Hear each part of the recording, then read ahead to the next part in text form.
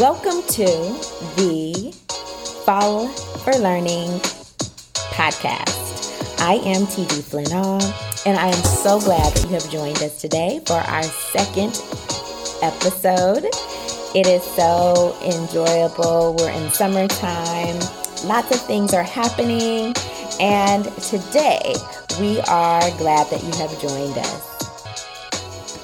So, we're going to talk about our news, our hot news in education right now. I brought up last episode the Supreme Court decision to stop racial preferential treatment, which they call affirmative action. And I also at that point have brought up legacy, how the legacy people are not being stopped and no one was addressing it. But here we go. It is now being addressed. So this new lawsuit alleges preferential treatment for largely majority white that are getting admitted into the university through the legacy admissions policy that has been in place in some institutions for at least a century.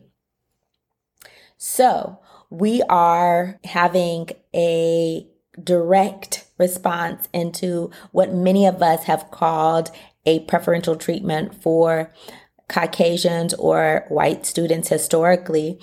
And so now we see that there's another place where they're trying to make admissions more fair. And of course, this is controversial depending on your viewpoint of these different policies. So we want to think about that as we are preparing. You know, parents, it's always on our mind about what we can do to get our kids into college, how we could get them to the next level, how we could get them to fulfilling their dreams. So again, this podcast, Falling for Learning, is really about thinking about laying that foundation for your children to make sure they have the skills to be on track for learning and on track for success so that there are no barriers in them reaching their goals. And so that's where we are. So last episode, we talked about some major elements that your child needs to be fully prepared and have a well-rounded education. Today, we're going to start with writing. The focus is going to be on writing. We know that throughout the United States, the writing instruction aspect in schools is actually a neglected skill. All across the nation, we see that students are not performing up to par when it comes to writing. And when we get into the root cause of that, we see that the issue is that the teacher education programs are not adequately preparing teachers in a general sense. Of course, there's always exceptions, but we're thinking in general terms, this is an area where they're not being adequately prepared. And as a result, the teachers are not feeling comfortable with how they're teaching writing, and they are not teaching writing in the way that they could be. Some of the issues that come up when they're writing and teaching writing is that there is composing without writing. So this sounds really strange, right? Where the students are copying a lot of the writing that they're doing. They may give them sentence starters, and with the sentence starter, they actually only have to write a couple of words because most of the sentence has been composed for them. They may be also filling in the blanks on worksheets, so there's writing without composing. So we really have to think in terms of what we can do. This podcast focuses on parents. So we look at the trends in education, and then you as a parent, how are you going to respond to that? Because failure is not an option. We don't want you to think in terms of there's nothing that we can do, right? There's always something that we can do, and that is why we're here to support you. So, number one, as parents, You are the first teachers and the continuous teachers of your child. And so we really have to strategize about how to address these issues that we see in the educational space. And again, some of our parents out there have taken over the reins from public schools and have decided to do homeschooling. And so again, you're even more integral into how the education is rolling out for your child. So we want to, number one, address this composing without writing or writing without composing. Big issue. So you really want to support your child in writing their own sentences and their own paragraphs. So if you have a child that is behind in their writing, number one, you want to give them some support. So that support might start with sentence frames. So you have to be very strategic about how those sentence frames are used. Now, are those sentence frames going to be used the same way the whole academic year? Absolutely not. So how do we make changes? So you may need to start, depending on your child's level, with heavy scaffolding. Heavy scaffolding may be a temporary writing without composing, right? So we're giving them the first 5 words and then they fill in a couple of words. We may start there. But be clear with your child when you put this, what we call a scaffold, in place. Be very clear that it is not a continuous support. You are putting it in place to help them and that you're slowly be taking this away. Let them know that the goal is for them to be writing independently without getting any help. And you're going to work them up to that level. So maybe you start with 5 words at the beginning of a sentence, and they add 2 or 3. Then you start them with 4 words, give them a week. 3 words, 2 words, 1 word. So you are giving them very little support by the end until they are writing on their own. And always let them know, I'm making the shift now. You are making this progress, and so you're ready for the next level. Celebrate with them. Doesn't have to be a big celebration. Praise goes a long way. Specific praise about them thinking and coming up with their own ideas to complete their sentences and thoughts. The days are flying by.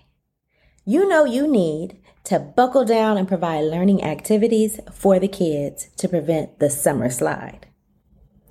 Let me help you out. Join our email list, and in exchange, you will get our freebie, 10 ways to squeeze learning into the busy days. Don't let another day go by without providing fun and learning that will give your child the competitive advantage. Go to tinyurl.com/learn10way. Pre-writing is an umbrella term, meaning before you get to the sentences and the paragraphs, right? So that may come in the form of a graphic organizer where you're writing down phrases and ideas that they are discussing. And then eventually you could get to writing the sentences and paragraphs. But you're talking, giving them think time, because when you're talking, it's part of thinking. Writing down some phrases and ideas, listing those ideas, or putting them in the graphic organizer in a structured way. You could put them under different categories: characters, events, conflicts, fun dialogue that, there are certain movies that, there's certain parts that you always want to repeat those phrases that the characters say that are either funny or like threatening or, really that stand out. So you could think about different categories and let it be their choice. So that's the final thing that I want to tell you about When we want kids to write, especially kids that are hesitant, reluctant, or let's just say it, they hate writing, you want to give them a choice about what they're going to write about. You want them writing about things that they love, things that they enjoy, things that maybe they're even a little addicted to, because you want it to be something that they already have a lot to say about. This prepares them in the future when they have to write about topics that aren't their favorite, that aren't part of their strong suit or their preferences. But at first, to whet the appetite, and again, falling for learning has to do with falling in love with learning. And these tips are going to help your child to fall in love with writing, starting with making sure they have topics that they really love, they really like to talk about. They talk about it all the time. They're bringing it up all the time. When they're playing, this is the topic or the movie or the game that they are playing with or acting out or duplicating or dressing up as. So those are really easy topics when you're around your child. You know what those are, and you can have them talk about it, and it'll help them to write about it. So all of what we talked about is just talking about first draft writing.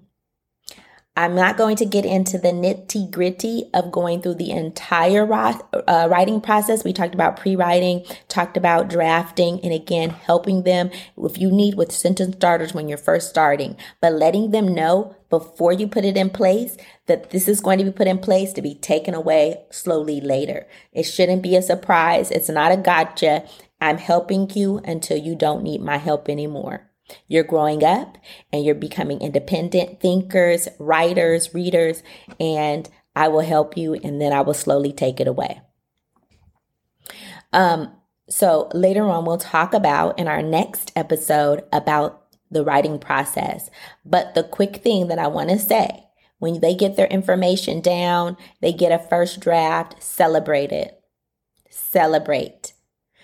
Again, I feel like a lot of parents, and I've been there, I'm a parent, so I've been there.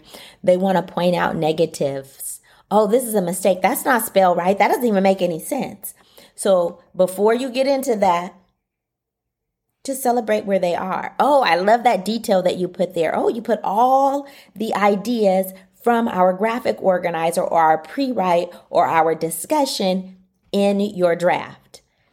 Celebrate. Do not point out negatives, especially when you have those kids out there that hate to write. You have to twist their arm. And again, we're not twisting their arm. We're getting them to love writing by talking about and discussing and writing about and thinking about something they love already. They talk about already. They act out. They repeat all of that over and over again throughout the days that you spend with them. So that is just one way that we can make sure our students are on track, getting that writing together, because it is a neglected skill in the classroom across America. And so we need to make sure as parents, we step in and make sure that we are filling in those gaps. We're making sure our children have the advantages. They're not disadvantaged, right? We talked about the college admissions. We want to make sure they have the skills, right? We want to start with the foundation and build them up so that any school that they get admitted to, they're successful. We know that there is a issue where kids get admitted, but they don't graduate or they don't have the skills, right? So it takes them a lot longer to get through college. So we want to make sure we're in the know. And thank you again for joining Falling for Learning, where we help you to get your child to fall in love with learning so that they have the skills to stay on track for success and on track for learning. Thank you. Join us again next week. Saturdays is when our podcast is released, our new episode every week. Thanks again. I'm TD Flynn, and you have a wonderful week.